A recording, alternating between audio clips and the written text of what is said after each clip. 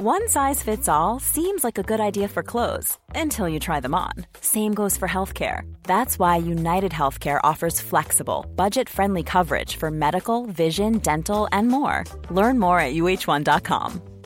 Quality sleep is essential. That's why the Sleep Number Smart Bed is designed for your ever-evolving sleep needs. Need a bed that's firmer or softer on either side? Helps you sleep at a comfortable temperature? Sleep Number Smart Beds let you individualize your comfort, so you sleep better together. J.D. Power ranks Sleep Number number 1 in customer satisfaction with mattresses purchased in-store. And now, save 50% on the Sleep Number Limited Edition Smart Bed for a limited time. For J.D. Power 2023 award information, visit jdpower.com/awards. Only at a Sleep Number store or sleepnumber.com.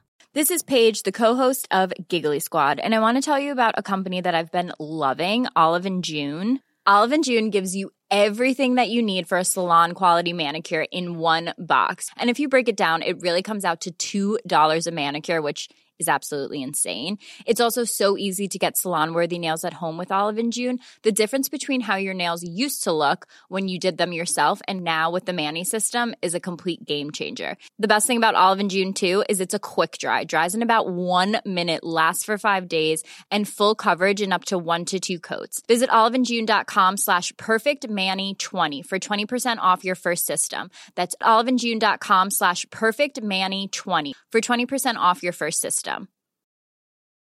Hey, I'm Ryan Reynolds. Recently, I asked Mint Mobile's legal team if big wireless companies are allowed to raise prices due to inflation. They said yes. And then when I asked if raising prices technically violates those onerous 2-year contracts, they said, "What the f*** are you talking about, you insane Hollywood ass?" So to recap, we're cutting the price of Mint Unlimited from $30 a month to just $15 a month. Give it a try at mintmobile.com/switch. $45 up front for 3 months plus taxes and fees. Promo rate for new customers for limited time. Unlimited more than 40 gigabytes per month. Slows full terms at mintmobile.com.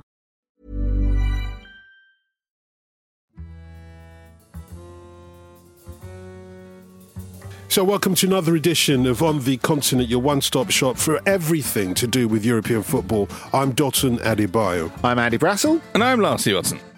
On today's edition, what on earth is going on at one of the world's best-run football clubs? And will Bayern's Robert Lewandowski take out his frustration on Dortmund in this weekend's Der Klassiker? Also, in Portugal, the great Benfica are 7-0 up against 7 men, including 2 goalkeepers, and at half-time, they still don't win the match. We're at a safe distance away to talk about sticking to the rules of football in the pandemic. And whilst your Juve and your Milans make the noise in Serie A, guess what Atalanta have been quietly up to? Again. So first up, let's talk about Der Klassiker, Andy. This legendary matchup between 2 of Germany's greatest clubs has a history going back, 55 years now? Yeah, and it's interesting. Der Klassiker always feels like it's come to mean Bayern versus Dortmund in recent years. It's also come to mean Bayern are more likely to win than Dortmund in recent years. Yeah, and I think that's really where the fit of Der Klassiker comes from, because Der Klassiker is Bayern versus next most likely, which has been Dortmund really over the last decade or so. But Hamburg have been in that spot before. And it goes back to, I guess, the feeling in German football is it's always who can beat Bayern. That is the way that the competition is framed.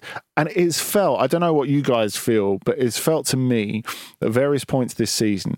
And bear in mind that they go into Der Klassiker only 1 point apart, Dortmund only 1 point behind, despite the fact that they've had injuries, they've had a really embarrassing exit from the Champions League, which we talked about with Miguel last week, and arguably their goalkeeper Gregor Kobel has been their best player this season. They're only 1 point behind Bayern going into this. Now, I remember Walter M. Straten of Bild wrote a couple of weeks ago, thanks Bayern for trying to make a title race of it after they lost to Augsburg.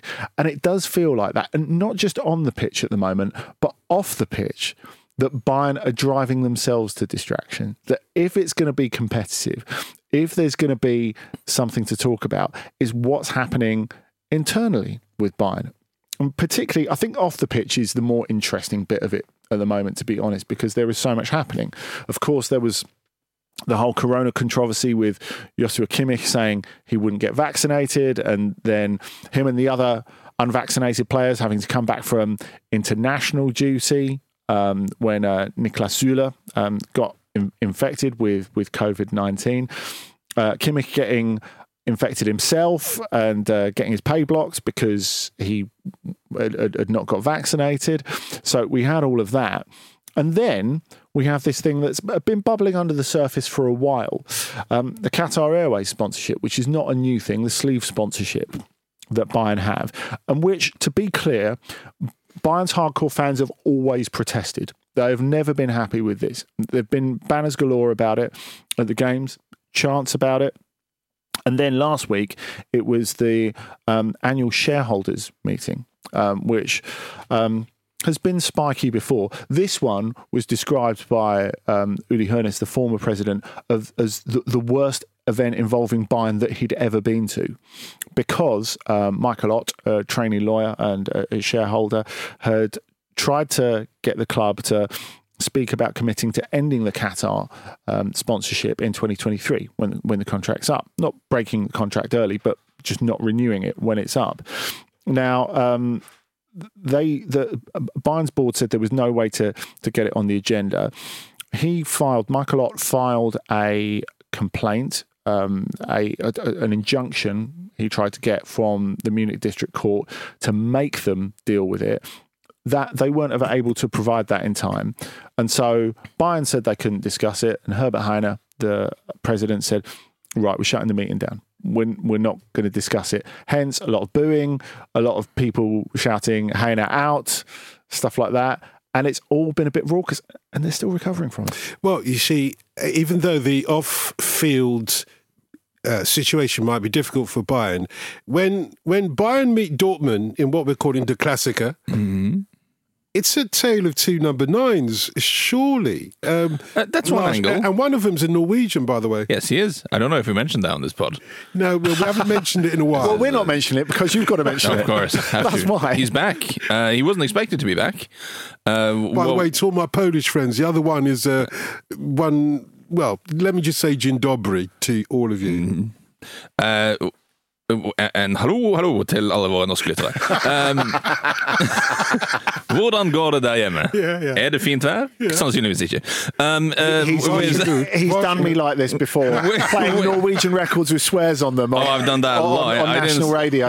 Yes, we did have some Tungtvann on Talksport. That was quite controversial. I don't know what you've just said, Lars, but I would like to apologise to all listeners just to be on the same side. No one in England knows what Blanche Hura means. That's fine. Listen, Erling Haaland was really not expected to be back for this game. I mean, when he initially got his injury, the word that was put out, and that was possibly to take some pressure off him and just to make people stop asking him and stop nagging. But what was said very publicly was that if he plays again this side of the winter break, it'll be a bonus. So that was their initial prognosis. But he's been left alone then to recover as fast as he can, and I don't think anyone doubts his commitment to his craft and to get back on the field as fast as possible, and he is back, and he came on and scored a goal against Wolfsburg and looked good. And I suppose one positive for Dortmund is that you always wonder with Haaland a little bit, because there's such a circus around him, whether there's a danger of him outgrowing the club and being distracted by all this transfer speculation and stuff. Really, pretty much every game when he's been out, he's been in the stands and he's been heading every ball, and he's, whenever the camera pans to him, he's like properly into it. He looks like the perfect teammate, doesn't he? Yeah, because whether he is that or not, he's certainly someone who is just unfathomably driven to success, and he understands that the team's success in his absence is important. Like he wants to win the league, and he wants them to keep picking up points when he's not around. And actually, listen, if you have one of the best strikers in the world in your team and he's not there, that's never a good thing. But you could argue that perhaps it was a little bit healthy for Dortmund to have to go a couple of weeks without him, so that you put, Donald Malen into a situation with he's found form. Hey, Donald, you need to score goals now, and you need to. Other players around have to take a bit of responsibility, and like you said, they've not been convincing this season. Dortmund, there's been a lot of as much as Bayern are a mess off the pitch, Dortmund are as messy on the pitch, just at the back. Like their defense is the AGM of the Bundesliga, is the Bayern AGM of the Bundesliga. It's not very good, but they kind of getting away with it. But they've been scraping along and getting the points here and there. I mean, again, I hate to bring the nerdy stats into the thing, but if you look at their XG against, expected goals against, which is a pretty decent measure of how a team is defending, Bayern obviously has the lowest XG against in the league, as you'd expect. But then Dortmund are not second. The list of players, the list of teams who have defended statistically better than Dortmund so far include Mainz, Gladbach, Hoffenheim, Freiburg, Wolfsburg, and Union Berlin. Wow. Which is not ideal if you're Dortmund. That doesn't tell the story, you see, because you're looking at defensive goals against, and I'm looking at what has traditionally been a cracker in terms of numbers of goals. We are going to see goals. When the Klassiker, when Dortmund face Bayern Munich, this is the stats. I hate to do the stats on you, mate. I hate to do the stats on a statistician, but here's the stats. Robert Lewandowski gets an average of 1 goal per the Klassiker, and Erling Haaland gets an average of 1 goal per Klassiker. Yeah, those are also good stats. Yeah, no one's disputing that Dortmund are a potent attacking outfit. I guess there's more, rather, the concern is what happens at the back. Yeah, they're going to have to get busy, aren't they, in the front half of the pitch? And you guys had a really good discussion on this, and last week's OTC, I believe, when you talked about Dortmund, and young Mr. Delaney was in speaking about their model of picking up the next superstar. And I think you rightly said the problem isn't so much their model of they're getting the young players right. I mean, if you look at not just Haaland, you also look at Bellingham, you look at Reina, their model of picking up the next superstar, they're doing that really well. They're identifying the right young players to put faith in. The problem is the guys who are meant to help them carry the load. I mean, the guys they brought in who are earning a heinous in amount some of money. cases at tremendous expense, actually, to be the older heads. Like guys like Witsel, Emre Can, Mats Hummels. I mean, they're either unavailable or underwhelming, and that is a problem for them. Yeah, I think it's interesting what you were saying about Haaland before and his just need to win and his need for the team to win.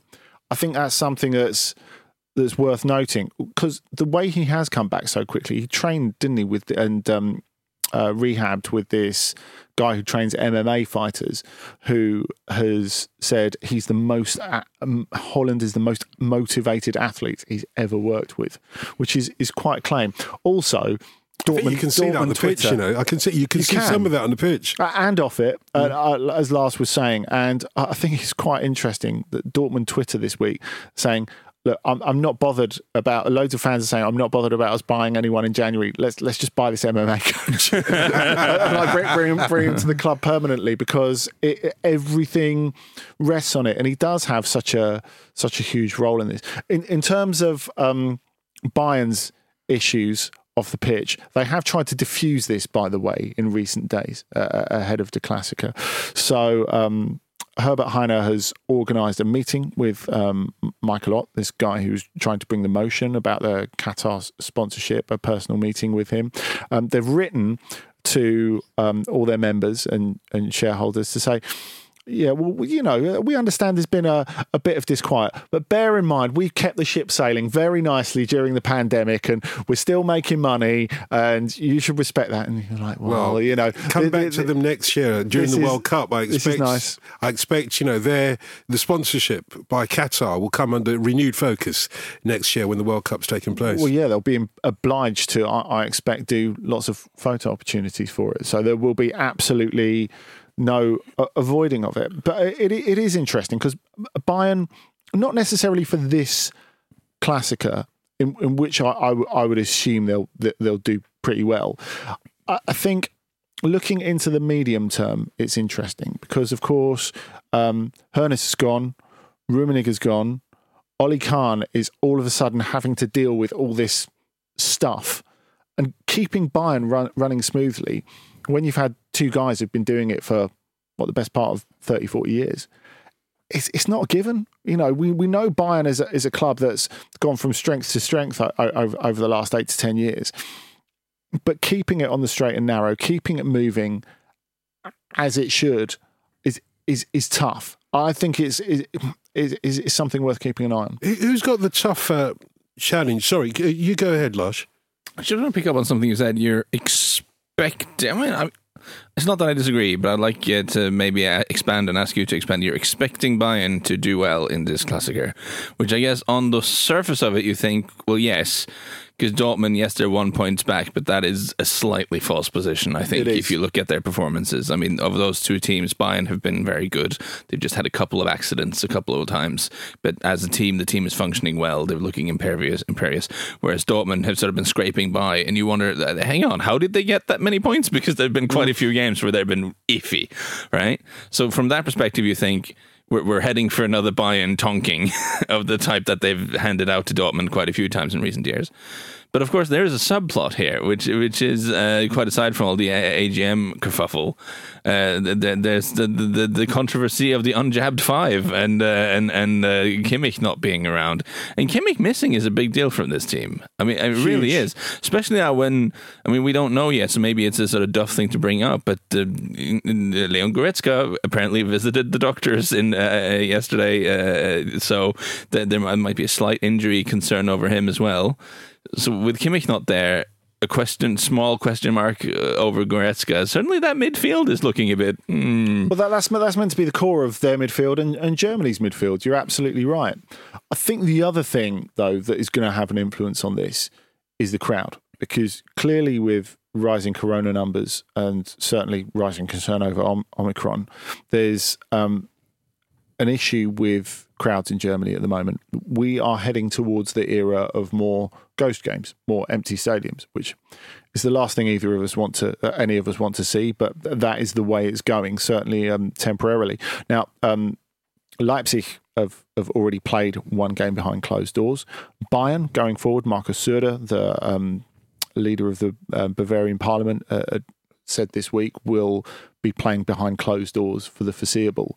And it looks like, despite there being a full crowd in the northwest for the Cologne-Gladbach derby last week, it looks like it will be limited to a third of capacity this game, which is not empty. But I think playing in front of a full Westfalen, which would be an advantage to Dortmund, an advantage that, any advantage is a good one in their situation because, they don't have the same means as Bayern.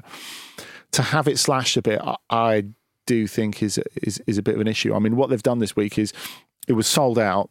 They've cancelled all the tickets and you have to reapply for a limited number of tickets, which could yet be further reduced before Saturday, of course. Well, we should keep an eye on that because, of course, what happens in Germany, if the recent history tells us anything, is going to happen elsewhere in Europe in terms of football capacities. Although there is another twist to this Der Klassiker, which, of course, is one of those two centre forwards has played for both teams and scored against the other team, and that's Mr. Lewandowski. I wondered, though, what I was going to ask when you talking about partly the model, which seems unsustainable, to always sort of replenish yourself with new talent to the level of your Jude Bellinghams and your Erling Haalands, I was going to say. Thing is, it's the only model, really. I mean, it's just a question of whether you want to buy very young players who you think can become the best in the world, or you want to buy slightly older players who the biggest clubs don't want. I mean, financially, Dortmund can compete with the top sort of 6, 7, 8 clubs in Europe, no matter what they do. So it's not the only model, because you accepted that Dortmund have got these other players, these more veteran players, and having them a very, very vast salary to be able to make sure that model works. Vast compared to what Gladbach and Hoffenheim can pay, but not vast compared to what Bayern can pay.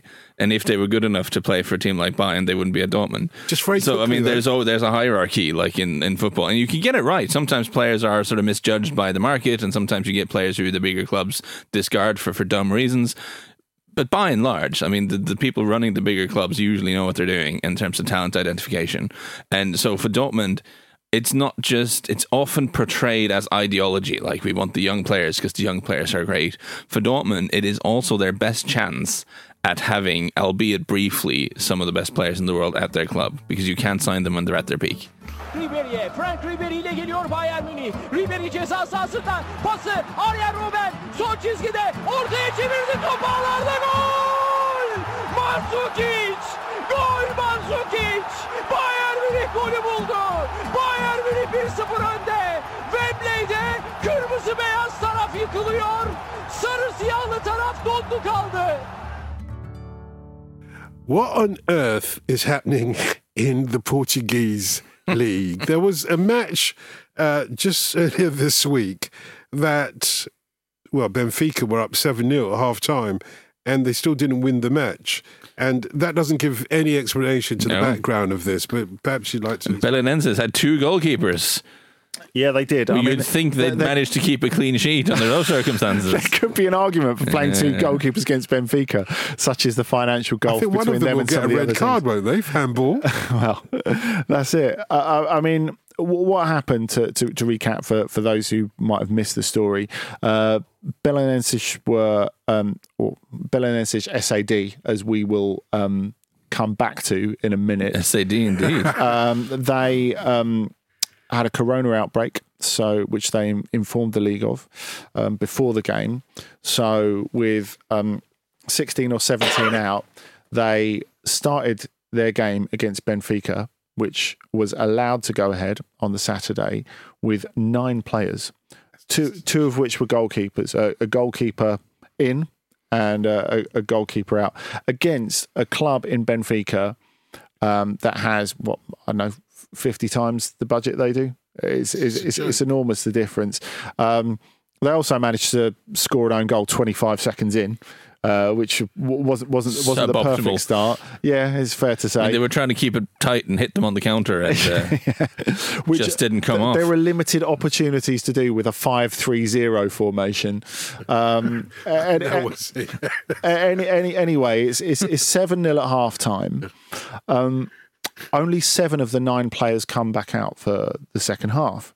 Now, what happens is when Belenenses kick off for the second half, 7-0 down, player 1 taps it to player 2, back to player 3, who, when you have someone in the centre circle who sort of launches it forward into the corner, sort of rugby style. It was actually the outfield goalkeeper who did this, whacks it into the corner, goes down, holding his calf. I can't carry on. Obviously, they go down to 6 at that point. The referee has to abandon the game. And are those the rules when it goes down to 6? Yeah, when it goes down to 6. I mean, shouldn't he have done that straight away, like after kickoff? And then, I mean, the walkover is 5-0 or something? 3. So, 3. So in terms of goal difference, I mean, that would have been a lot better. Yeah, I don't know why anyone ever thought this game could finish. I mean, some of these players were under 23 players. When Belenenses originally informed the league that they were going to have a problem with this fixture, there were not only the positive cases quarantined, but some who were quarantined due to contact tracing, and it was only due to a couple of those being released that they could make the 9. So the league, trying to pin this on Belenenses, who the league have insisted, they never asked us to postpone the game. It's your competition. It's up to you to make the decision. And there's been considerable feeling that TV money and betting sponsorship had strongly influenced the desire to carry on with this and to not refund tickets and all that sort of stuff. Now, you see Rui Pedro Soares, who's the president of Belenenses, leaving the pitch when this was called off in tears. They have come out and not just disputed the league's version of events. So it was in tears? Yeah. It's only 7-0, was it? Well, no, it's more the embarrassment. It's more the embarrassment to the league, not the result. That you can have a game that kicks off with 9 players. Now, the league's COVID protocol says if you've got 8, you can play. So there was a protocol in place. It's just a terrible one. And it's a terrible one from last year when the pandemic originally happened in 2020. So, but basically, the league have said that Belenenses didn't try and call the game off, so it's their fault. Belenenses have looked at it and said, well, the league, who have started a disciplinary process to see if Belenenses or even Benfica are responsible for going ahead with this, to abdicate their own responsibility, which I find remarkable. I mean, they sent an email, Belenenses, to the league to say this is the situation. What they got back was not an email reply, but a WhatsApp to the president, to Mr. Suarez, going, well, these are the 8 players we think you've got available, so we think you should get on with it. And obviously he has receipt of that. The way the league are dealing with this is an embarrassment. And, you know, there are other aspects to this as well, because it doesn't reflect well on Portuguese football in general. Because Belenenses, it doesn't reflect well on Benfica. You know, a club of their stature playing against a team of depleted numbers. Is there a case to be made, Andy? Banging in the goals as if, you know, we're really we've got a match on here. They didn't take their shirts off while they were celebrating. I mean, that would have been very funny. Like, do really elaborate celebrations, like the one with the fish and all of that. And they did slow down the celebrations after about 4 or 5 goals up. I do get that, but you know, it's embarrassing, isn't it? You're a professional footballer coming out to play a team that couldn't possibly beat you. Yeah, but I guess there's a case to be made, Andy, that even though the league was dealing with this very dreadfully, maybe Benfica should have just said, this is nonsense, let's not play this game. Yeah, I think the way that you're drilled in Portugal is A, to be suspicious of the authorities, and B, to know that you cannot afford to put a foot wrong, especially this season when the gap between the top 3 and the rest is absolutely historic, which makes for a great title race between the 3 teams who always contest the title. But I think that they're in the mindset of, we've just got to turn up and do our job, however difficult the situation, because we can't be penalised for this. And I think that's fair enough. Now, we saw Jorge Jesus with his head in his hands by the touchline, on the touchline, going, what on earth is going on here for the second time in a week, after Seferovic's miss at the... Except this time it was too many goals from Seferovic was the problem. Exactly. Can't do anything right, that guy. He can't hit a happy medium. But I mean, you said that they turned up and did their job. I mean, they didn't have to field their strongest 11 here. Let's be fair. Like, you didn't have to field 11. Darwin Núñez didn't have to start. You know, Julian Weigl, Seferovic. Like, Vertonghen started. Why don't you give him a rest? He's 100 years old. Like, this is at halftime they brought on Adel Taarabt to do some nutmegs, I guess, which is the correct thing to do in this situation. Is he still playing? Oh, of course. After his appearance at Barcelona earlier in the week, that was a weird one. I think that it could have been said to, you know, it being a conciliatory gesture. Just him trying to hold off a Barcelona player and just elbowing him in the face and giving away a foul. That was very eccentric behaviour. The other interesting thing is where Belenenses are, because I called them at the beginning Belenenses SAD, which is the abbreviation for the equivalent of a PLC in Portugal. PLC rather than AFC. Yes, really? Because going back a couple of years, there's a schism between the sporting side of Belenenses and the PLC. So the equivalent of the PLC, the SAD, they retain the place in the top division. Belenenses, other Belenenses, play in the 3rd tier, the sporting side of them, play in the 3rd tier, and they play at the Restelo, back in Belém, the traditional stadium of the first team, where they played Bayern Munich in the UEFA Cup and all that sort of stuff. They've got this incredible history there. And so, one of the interesting comments out of the back of this was Belenenses, who still play at Restelo. Now, this Belenenses, BSAD, who lost 7-0 to Benfica, they play at Jamor, which is the national stadium, slightly outside the centre of Lisbon. Now, Belenenses, Os Belenenses, they have come out and said, well, BSAD are embarrassing the name of this club. So that's the other angle to it. Just when you thought it couldn't get any weirder, there's a second team that, well, obviously I couldn't lend them any players for ethical reasons. But I remember when Man United fans used to say that about the other lot once upon a time. Anyway, the City of Manchester continues. We do need a reference, and by the way, I do remember you telling us about Adel Taarabt playing, so I was only joking. He's found himself. He's having a great time. We had that conversation a few weeks back. But I was just trying to help you out with your jokes. I spoke to someone who knows him quite well not that long ago, who says he's really like cleaned his act up and is, shall we say, more focused off the pitch than he used to be. Yeah, Bruno Lage revived his career at Benfica, actually. I suppose. It's certainly one of those things where maybe the penny finally dropped and he looked at his birth date and, just realised I don't have that many years left doing this. A couple of years in the reserves at Benfica will do that. Yes, when the penny finally drops. So is it? It's not pennies anymore, is it? I can tell you, now. With my knowledge of Portuguese cuisine and Portuguese wine, I would not become healthier if I moved to Lisbon. Quite the opposite, my friend. A lot of salt, you get kidney stones, no doubt. Anyway, but we do need a little bit of Scandinavian wisdom or Nordic wisdom on this, though.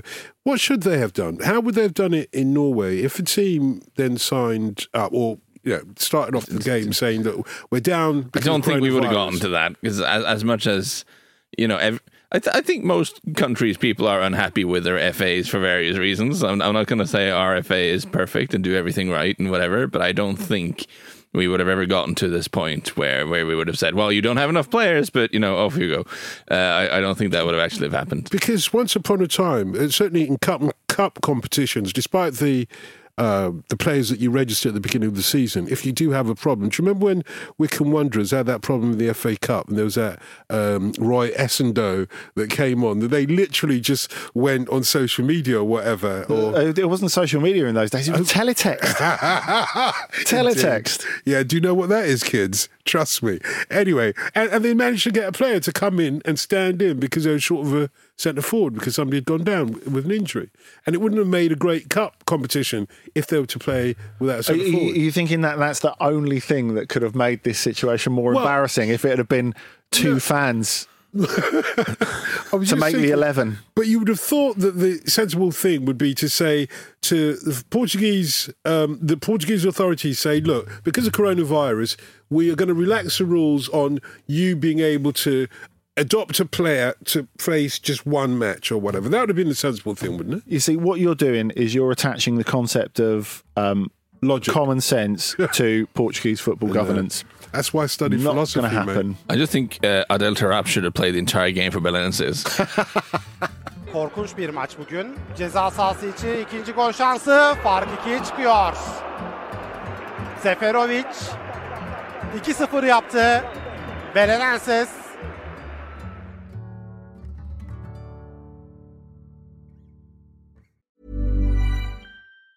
Mom deserves the best, and there's no better place to shop for Mother's Day than Whole Foods Market. They're your destination for unbeatable savings, from premium gifts to show-stopping flowers and irresistible desserts. Start by saving 33% with Prime on all body care and candles. Then get a 15-stem bunch of tulips for just $9.99 each with Prime. Round out Mom's menu with festive rosé, irresistible berry chantilly cake, and more special treats. Come celebrate Mother's Day at Whole Foods Market. When you're ready to pop the question, the last thing you want to do is second-guess the ring. At BlueNile.com, you can design a one-of-a-kind ring with the ease and convenience of shopping online. Choose your diamond and setting. When you find the one, you'll get it delivered right to your door. Go to BlueNile.com and use promo code LISTEN to get $50 off your purchase of $500 or more. That's code LISTEN at BlueNile.com for $50 off your purchase.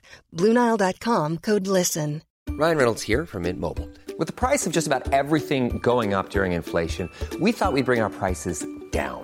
So to help us, we brought in a reverse auctioneer, which is apparently a thing. Mint Mobile Unlimited Premium Wireless. How to get 30, 30, how to get 30, how to get 20, 20, 20, how to get 20, 20, how to get 15, 15, 15, 15, just $15 a month? Sold! Give it a try at mintmobile.com/switch. $45 up front for 3 months plus taxes and fees. Promo rate for new customers for limited time. Unlimited more than 40 gigabytes per month. Slows full terms at mintmobile.com.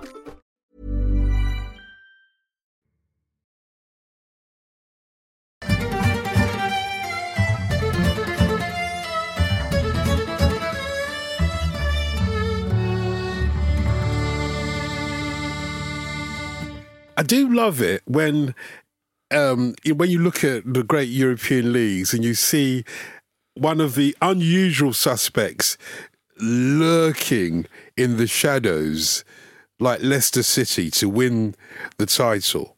And it seems like that's what you could argue is happening in Italy. Well, I sort of wonder if we're not giving Atalanta enough love, because they're a team who have still a bottom half wage budget in Serie A, but have established themselves quite firmly in the top four. They look good. Of Italy. They look good. They do, and they had a tricky start to this season. And yet now they're absolutely flying. Last weekend they won at Juventus, and they didn't steal it. They deserved to, with another really good finish by Duvan Zapata. Viva Zapata! Exactly. They hammered Venezia in the week, which you would expect them to do, with Mario Pasalic hat-trick, and he's playing very well at the moment. Of course, he was on the books at Chelsea for absolutely ages. And I just think we've almost come to take Atalanta, A, being very entertaining, and B, getting excellent results. They're already, 6 points clear in fourth place? And obviously Roma having a mini implosion has sort of fueled that a little bit, and Juventus struggling a bit has fueled that as well. But I just think we can't reiterate enough what an incredible job Gianpiero Gasperini and his team have done, because I think there are loads of factors to this. Not only are we assuming that them finishing top four or competing top four or even competing for the title, which, they finished second last season and they could certainly do that. We take that as a given now, which is wrong. I don't think we should take that as a given. I don't think we take it as a given, Andy. I think a lot of people do say dumb people. Atalanta are a top four team now. We assume a certain level from them. We assume even a certain level in the Champions League from them. And it's not only the wage bill. I think you look at everything that's happened to them over the last year and a half. The fact that Bergamo was one of the places in Europe first hit and most badly hit by COVID. I remember that very well, actually. I think it was the first. Yeah. That's when the police literally locked down that entire region. Yeah, terribly so. And so there's been a big emotional fallout from that. Then on top of that, you've got the not getting through to the Champions League semi-final later that year. They were beaten out by Paris Saint-Germain just at the end. And again, that could have felt like the end of an era. The very painful loss of club totem Papu Gomez after his fallout with coach and president, now at Sevilla, of course. And also, I don't think you can underrate the fact that, they've always had this great academy at Atalanta and added smart signings around it. A lot of those recent signings haven't really come off that well. I think you look at Alexei Miranchuk, you look at Kovalenko, who's gone off on loan to Spezia. I think you even look at Koopmeiners, who was really sad to leave the Netherlands and has a bit of a tricky start, though he did score his first goal for the club against Venezia this week, so maybe that will be the start for him. So, and then you've got the fact that no one apart from Zapata was scoring goals at the start of the season. Now Pasalic, on the back of that hat-trick, he's up to, I think, 7 in the league, so they've started to mount that up, but Luis Muriel's not hit his best so far this season. Josip Ilicic, in terms of fitness, is always a bit of a mixed bag. So there are a few things that have gone wrong for them. They've had an absolute catalogue of injuries in defence, and yet here they are, challenging again. It's remarkable. They are remarkable, and I guess it's worth talking about Gasperini again. He signed a new contract this week, and we do get questions occasionally from listeners on why Gasperini isn't regularly in the frame for bigger jobs. And having signed a contract this week, I suppose, is a very strong signal from him that he's very happy and comfortable where he is. And I do wonder, there are a couple of things here. First of all, is that, I suppose you would imagine he got quite badly burned personally by the experience at Inter, where he sort of was brought in and then was fired almost immediately, was given no time at all to implement his way of doing things. The other thing is that I mean, Gasparini's system is very particular. I mean, they play like very few other teams, Atalanta, and it's not an easy thing to go into a new club and implement. It takes a certain amount of patience. It takes a club who will find the right players for you and will let you develop that. And that isn't something you're going to have everywhere. And it's certainly not something you're going to have at a quote-unquote bigger club. So I guess he's just very, very comfortable where he is. And I think another factor of why... What is his system? Sorry, before you go into the other factor... Well, formation-wise, it's a sort of 3-4-3 thing, but it's very, very front foot. Like, I mean, the sort of wide centre halves will also often go forward. It's all about creating overloads on the flanks so you can put a lot of crosses into the box. It's part of why Zapata is so important for them. And even in periods where not everything is going their way, you can still rely on Zapata to score a lot of goals, because if you chuck a lot of crosses in towards Zapata, he's going to send quite a few of them towards goal. It's what he does. But it's quite risky because he pushes a lot of players high up the field. You're asking a lot from the central two in midfield in terms of covering the spaces from where everyone's run away. And you're asking your central defenders to be better on the ball probably than what's normal for centre half. So there's a lot of bits and pieces that have to fall into place. And Gasparini hasn't been successful at every club he's been at, because some places it just hasn't been able to make this work. Now, I think another factor here in terms of them being successful is that they managed to hold on to some of the players. Like, they have lost some, obviously. Zapata's a good example, isn't it? Yeah, some of the players that are crucial to this system working, they've been able to hang on to over the last couple of years. Whereas usually when and I say this with all due respect, usually when a provincial club gets involved in the top, usually they just get robbed. I mean, most of their players go off somewhere. But with Zapata, who's very important to their system, he's 30. So, I mean, even if anyone who wants to sign him would have to pay a lot of money because he's very important to this team. But also, he's 30. I mean, clubs very rarely pay huge money for someone that age who isn't like a global superstar. So it's been easier for them in that way to hang on to him. You know, Ilicic, as you mentioned, has his fitness problems. He's an important piece of the puzzle here, but you can't rely on him to be fit every week. And he's 33. No one's going to go and throw a ton of money after Ilicic. You know, it's a similar story. A similar story with some of the defenders like Toloi and Palomino are past 30. So again, they're not necessarily going to get tempted away. So actually, the fact that these aren't like, it's not like Dortmund when they signed like all the best 18-year-olds in the world and they run rampant and it's so exciting, and then the Sharks start circling. With Atalanta, they've been able to keep hold of some of these guys, and that's part of why the success, I think, is rolling on. I think there is that sense of it is a nice place to work and to be, isn't there? Zapata is a good example of that. I mean, he said recently that he was really tempted when Inter sounded him out as a possible Lukaku replacement. That he said in the end, look, I'm happy here, I'm valued here, my family feel good here. And all those things do matter. That's so good to hear, mate. Because sometimes you wonder, why does a footballer leave their comfort zone, if you like? I know ambition and everything like that, but so often a great footballer goes to another club and can't replicate it.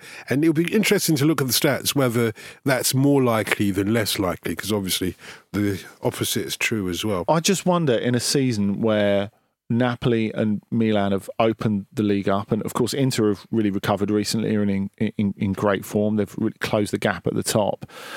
You've got Milan losing a couple of games recently, although they came back and won at Genoa last night because, well, you would win at Genoa, wouldn't you? Then you have Napoli dropping these 2 points by letting a 2-goal lead go at Sassuolo. I just wonder if the league is opening up in a way that Atalanta could have a little pop at it this season. I don't think it's to be ruled out. Because you just think Napoli will collapse at some point anyway, because they're Napoli and it's what they do. Well, they've got Victor Osimhen out for with a broken 3 months. face. With a broken face, exactly. And they've dropped a couple of points recently. Only one win in the last 4. You know, things creaking a bit. Yeah, Spalletti, you never know. Like, he's a bit of an odd one. He can implode, as we've seen. Well, he got a red card last night at Sassuolo. So yeah, maybe this is the start of it. I think it's a bit early to talk about an implosion. Maybe they've just been, I would argue, they've probably just been over par this far. But I think it's very, very interesting Serie A, especially with Juventus having basically played themselves out of it already. Was that 4-0 against Venice flattering? Because the Venice defence looked just all over the place. I just wonder whether we can judge Atalanta based on that. The canals through the defence were open. The gondolas were like streaming through. I think one of the goals was the little chip from the little dink in from Iličić was amazing. The chipped assist. It was amazing, but I do think you're right. Like more of it is about the way that they won at Juventus last weekend, and I think the fact that they can close out a 1-0 at a competitor is almost like that's something that you don't really expect they can do. You think of them as that sort of front foot team, as Lars was describing. So if they can like grind out a 1-0 win as well, I think that's pretty impressive. And that's with Chiesa, doing his best to try and bang them in as well. Still my favourite footballer. So I just committed some really bad podcasting there. I sort of vaguely referenced something I'd seen without explaining it very well to the listener. That's right. Can I just say to the listener, just really every week on the Monday, if you're not up to anything, just check out Atalanta's goals from the weekend. More often than not, there'll be like one or two brilliant team goals in there. It's like almost every week. And the same was the case against Venezia this weekend. Escapa Canilla, escapato la Barca. Uy Dios. Esto es brutal. Just to remind you can tweet us at any time during the course of the week at Football Ramble, at Dotun Adebayo, at Andy Brassel, and at Lars. I have to say it properly. Yeah, no, I was thinking Lars as opposed to Lars. Apologies. It's fine. Listen, I've seen some commentary on this on the internet. You're pronouncing my name as if I was Swedish, and I have no problem with that. Yeah, I don't have a problem with it either. Usually in this country, just pronounce my name however you want. It's all good. As you know, Peter is like a Scandinavian name as well. I have friends called Peter from Scandinavia. I can't call them Peter when they're over here. Exactly. You know exactly what I'm doing. Anyway, as always, you can tweet us any time of the week. So a couple of questions on Serie A. From Alex Small, just how good is Dusan Vlahovic and where does he go to next? I think it's an interesting question. Vlahovic again on the score sheet this week for Fiorentina in the win over Sampdoria. What I particularly like about him is the fact that they're having trouble Fiorentina extending his contract, but he's not letting it bother him in the slightest. He's not letting it affect his form. I think the fact that Vincenzo Italiano has created a more interesting, exciting Fiorentina side around him this season is really valuable to him. On the other hand, you look at his goals in this calendar year, he's broken every Fiorentina calendar year goal scoring record there is. And I feel pretty sure we've mentioned this recently, but you think this is a club that has had Baggio, Batistuta, prime Adrian Mutu. It's pretty amazing to hit that sort of record, especially at 21. He was great last season. He's great again this season. Very intelligent on the deck. Terrific in the air. Great header he scored this week against Samp. I think the Premier League is probably the most obvious landing spot because he's going to cost a lot of money. They priced him at 70 million euros. Why would they come down from that? Because he's that good. I mean, Juventus should really, but they probably don't have the money. No, probably not. Not even if they could find it, then that's what they should do. Basically, that would be the Bayern Munich move. So you just want to foster a little bit more love and understanding in Serie A by getting another star Fiorentina player to move very, to Juventus. Very popular in Florence. That's good of you. I reckon a 2-year loan plus a buy at the end of it would make everyone happy. And don't forget, it's at Lars Sivertsen if you want to complain and have a pop at him. I've got a tweet from Michael Heslop that's not in the script, but I want to mention it because I thought it was really good. Because listener Michael Heslop, who says, "You've got 1 billion to invest in a European football club. Who are you buying, and why is it not Hertha?"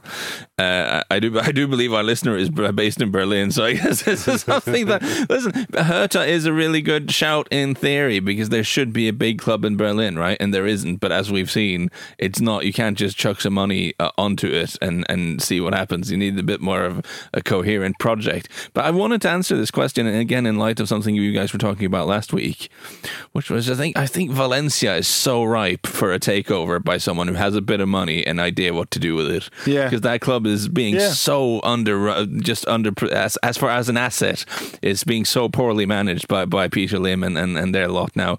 Valencia is the third biggest city in Spain. Their fans see themselves as a club that should be the third biggest club in the country. Now that might sound delusional right now, and it has at many points of their history sounded slightly delusional, but really this is a big club, and the Spanish league right now, with Real Madrid not being quite where they ought to be, with Barcelona being in a state of crisis, that league, as you said last week, is just ripe for someone to come in with a bit of joined up modern thinking and some different ideas of what to do on the pitch and how to recruit and just to really do something in that league. So if you're a wealthy guy out there who has a lot of money to spend, turning Valencia into a force in Spain, I think, would be a tremendous project. So if you're buying and backing Valencia financially, do you keep Bordalas as coach just for fun? Maybe like for the first year or something. What does Bordalas do with lots of money? It's one of the great questions. Throw it out of play. I mean, buy the angriest players in the world and just kick everyone. To go back to the original question, the reason you don't spend that billion on Hertha Berlin is because they'll still be mid-table. You said it, not me, mate. Devastating. But by the way, that's at Andy Brassel. And this from JD Cameron. Gianluca Scamacca is in great form for Sassuolo. Could he be an option for Italy come the World Cup, given their number 9 challenge at the moment? JD is absolutely on the money here. I'm on the same page as him. I think Scamacca's a really, really interesting player. Early 20s with the ability to grow. He's a real presence. He looked good at Genoa last season, and there's a limited amount you can do there. But in a better team in Sassuolo, he looks the part. Particularly, obviously scored in the winner at Milan at the weekend. Scored an even better goal, an incredible finish against Napoli in that comeback this week as well.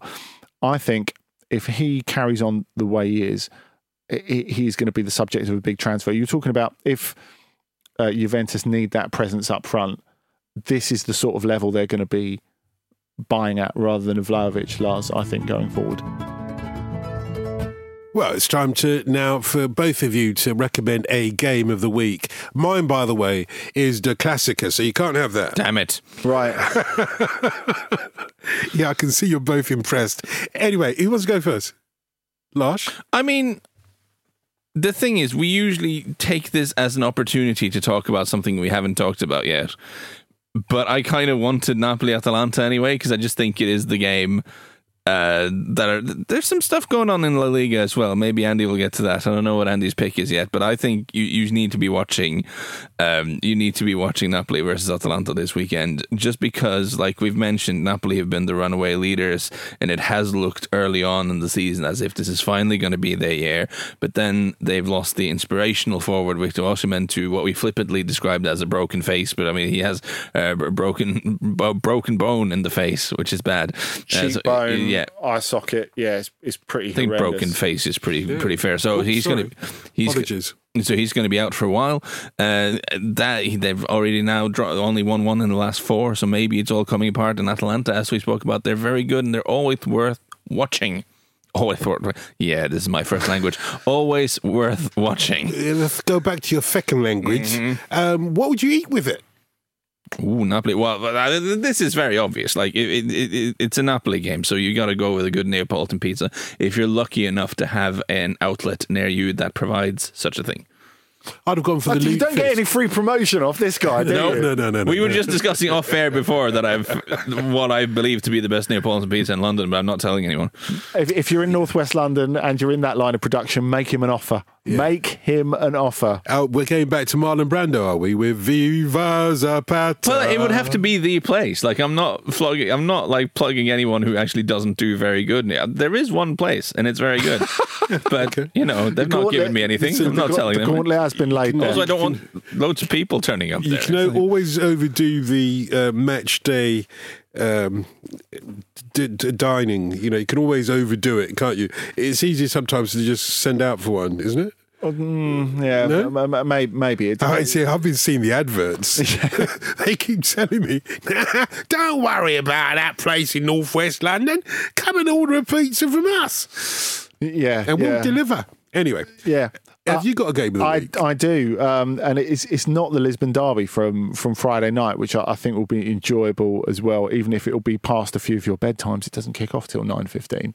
I'm going to go for Saturday night, Real Sociedad against Real Madrid. Up until very recently, despite a lot of injuries, Real Sociedad have been the league leaders, recently supplanted by Real Madrid, who weren't very good against Athletic in the week, but still managed to win, partly through some really dreadful Athletic finishing and partly through Thibaut Courtois, who's excellent again, and I think he's the best goalkeeper in Spain, certainly at the moment, and it's been brilliant for the last couple of years. I think Real Sociedad have got an opportunity here, and the way they've changed and redeveloped Anoeta, or the Reale Arena as it is now, to get rid of the running track and just bring the stands in, it has transformed the atmosphere there. It's a really tough place to go now. I think they can give them a game. There's so many interesting attacking options. As far as culinary options go, I think you've got to go the whole hog. And of course, hog? San Sebastian. No. Oh, right. Seafood, I thought that was a clue. Seafood, my friend. I thought you were going to go for some seafood. Foffage to go with the Royal Sociedad. Real Sociedad. Well, Foffage. San Sebastian and the Basque region is incredible food. I agree with Lars. It has to be seafood. It does. I think you've got to go with some sort of squidding black rice, or something similar. I'm going to go for the Foffage. I will have some cod.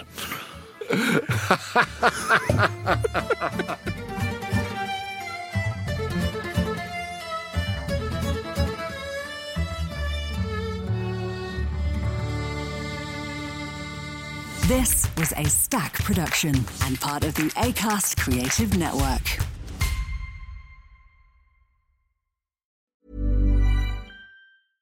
Imagine the softest sheets you've ever felt. Now imagine them getting even softer over time. That's what you'll feel with Boll & Branch's organic cotton sheets. In a recent customer survey, 96% replied that Boll & Branch sheets get softer with every wash. Start getting your best night's sleep in these sheets that get softer and softer for years to come. Try their sheets with a 30-night guarantee. Plus, get 15% off your first order at bollandbranch.com. Code BUTTERY. Exclusions apply. See site for details. Even when we're on a budget, we still deserve nice things. Quince is a place to scoop up stunning high-end goods for 50 to 80% less than similar brands. They have buttery soft cashmere sweaters starting at $50, luxurious Italian leather bags, and so much more. Plus, Quince only works with factories that use safe, ethical, and responsible manufacturing. Get the high-end goods you'll love without the high price tag with Quince. Go to quince.com/style for free shipping and 365-day returns. Want truly hydrated skin? Meet Osea's Body Care Breakthrough Hyaluronic Body Serum. It's clinically proven to increase hydration by 161%. It's lightweight, fast-absorbing, and delivers 24 hours of hydration for silky smooth skin without any sticky afterfeel. Treat your skin to clean, vegan skincare from Osea. Get 10% off your first order with code SUMMER at OseaMalibu.com. That's OSEA Malibu.com, code SUMMER.